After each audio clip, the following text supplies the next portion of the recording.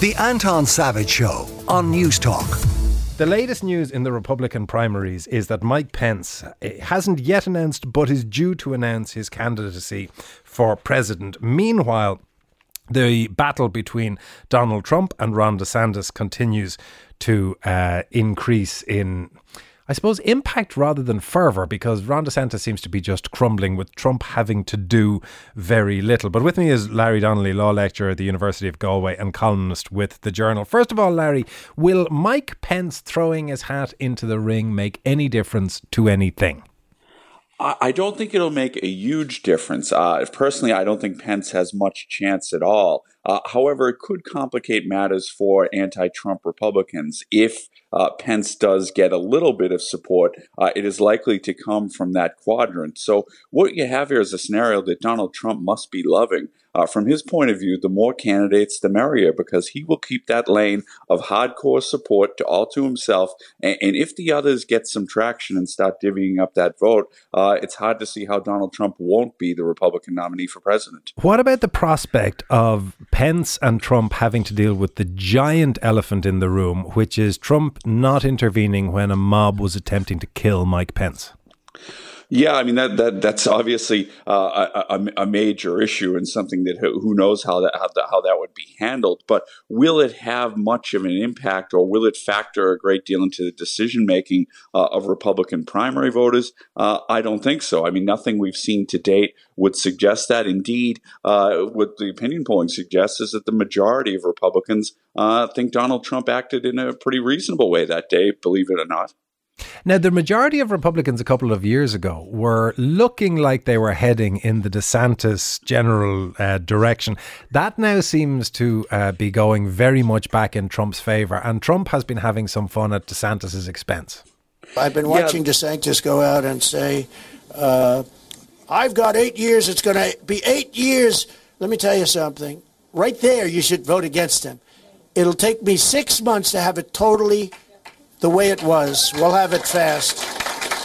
Now, that is, of course, specious guff, but Donald Trump has a long history in selling specious guff quite successfully. The interesting thing in this, Larry, is how did DeSantis have it all run into the sand on him so quickly? It's a real mystery for me, Anton. This is the biggest mystery in American politics at the moment. And that is why so many people who supported Donald Trump, who agree with what he did, who think he was a good president, why they would stick with him as they are, with all the clouds of trouble swirling overhead. Why would they do that when they have a tailor-made heir apparent, someone who's actually campaigning and has a track record of governing from the right of Donald Trump? He's on Donald Trump's right. He's everything that they could want and more. And he doesn't have the baggage. He doesn't have the problems that Donald Trump does. He doesn't have the electability issue, which is looming large over Donald Trump.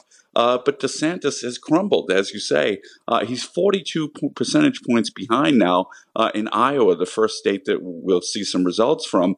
How he goes mano a mano against Trump is going to be very difficult. He's got a steep mountain to climb. And from his point of view, these candidates, this crowded Republican field is not good news. For him to have a chance against Donald Trump, it needs to boil down to a mano very, very quickly. And right now, that doesn't look like it's going to happen. So DeSantis has a ton of money. He's got some influential supporters. He is the strongest person to go up against Trump. But it's got a huge mountain to climb. And again, it comes back to the mystery. Why are Republicans so loyal to Donald Trump? And in DeSantis's strategic game plan, is it that he's trying to get himself to a position where he can pivot and attempt to get onto the Trump ticket as a VP? Is he thinking to the next presidential election and trying to build a base? Or is he really trying his best to win this one and just doing it badly?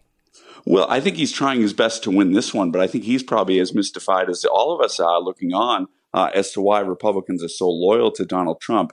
He's only 44 years old, Anton, so clearly this won't be his only tilt at the presidency. And indeed, if Donald Trump does win the nomination, and if he does lose to Joe Biden, something that I would imagine would happen, if that scenario does unfold, he can come back in 4 years and say, look, I ran last time, and subtly say, look, I told you this was going to happen, but here I am, unbent, unbowed, ready to go for the presidency again, and this time make the right decision. So that it could exactly be what he has in mind. But clearly at this stage, there's no way I can imagine a Trump-DeSantis ticket given the acrimony between the two men. Well, maybe related to this text that has just come in, you might be able to imagine a Trump-Christie ticket, because a text saying Chris Christie hasn't a chance of winning. This is the former governor of New Jersey who was, of course, in the Trump administration and was an advisor in relation to debate prep and a surrogate for him. Chris Christie hasn't a chance of winning, but at least unlike the other GOP candidates, he has the capabilities of damaging Trump in a debate. Are Christie and other candidates aiming to be the VP pick?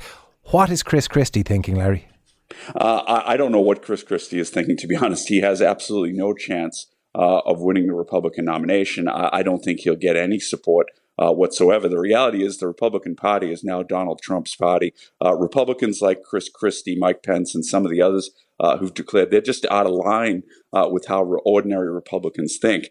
If you were to pick out of the field right now of candidates as to who might be a vice presidential choice, my guess would be Tim Scott, the African-American senator from South Carolina. He's somebody who I could see joining the ticket with Donald Trump. The others, I think there's too much hostility. They've been too nasty about Donald Trump. So I don't imagine that. But Tim Scott is one who I could see Trump picking. Whoever it is that ultimately gets it, and all of the smart money is saying it is going to be Trump, is almost certainly going up against Biden because there's no primaries, or highly unlikely to be primaries on the Democratic side. This week we saw the first of that sort of spat developing with Trump's comments on Joe Biden's fall. It's sad. It's not, they're representing, we are all representing the country. You become president and you're sort of not allowed to do that, but it's happened. It's happened, and it's happened pretty badly. We won't go into it, but we all know the ones, and they count those acts, they never forget. But that was a bad fall. Is this going to all be, Larry, about Biden's age? Yeah, it's going to be a significant factor. And again, it makes it all the more remarkable to me that Biden was effectively able to box off any reputable challenger against him in the primary, because behind closed doors, whatever they say publicly, behind closed doors, leading Democrats have real worries about the age issue, about his cognitive capacity, and indeed falls like this, which I guess happened because of a sandbag that was misplaced. But however it happened, it reinforces in the American people an idea that Joe Biden is too old to be president of the United States. So this is shaping up in some ways to be a spectacularly uninspiring matchup between Donald Trump and Joe Biden. And then for an awful lot of Americans, they'll be voting for Joe Biden without any real enthusiasm and with a great deal of doubt, but they'll be voting for him simply to hold off the prospect of a Trump presidency. Which, of course, is what he said in the last election, that he was the guy who could beat Trump, and he has proven that capacity, and undoubtedly that'll be at the heart of the offer that he's making this time, that if you want anyone but Trump, he is the one who can deliver that end result. It'll be interesting to see how it develops. Larry, thank you very much for your time this morning. That is Larry Donnelly, who is law lecturer at the University of Galway and columnist with The Journal. The Anton Savage Show, Saturday morning at 9 on News Talk.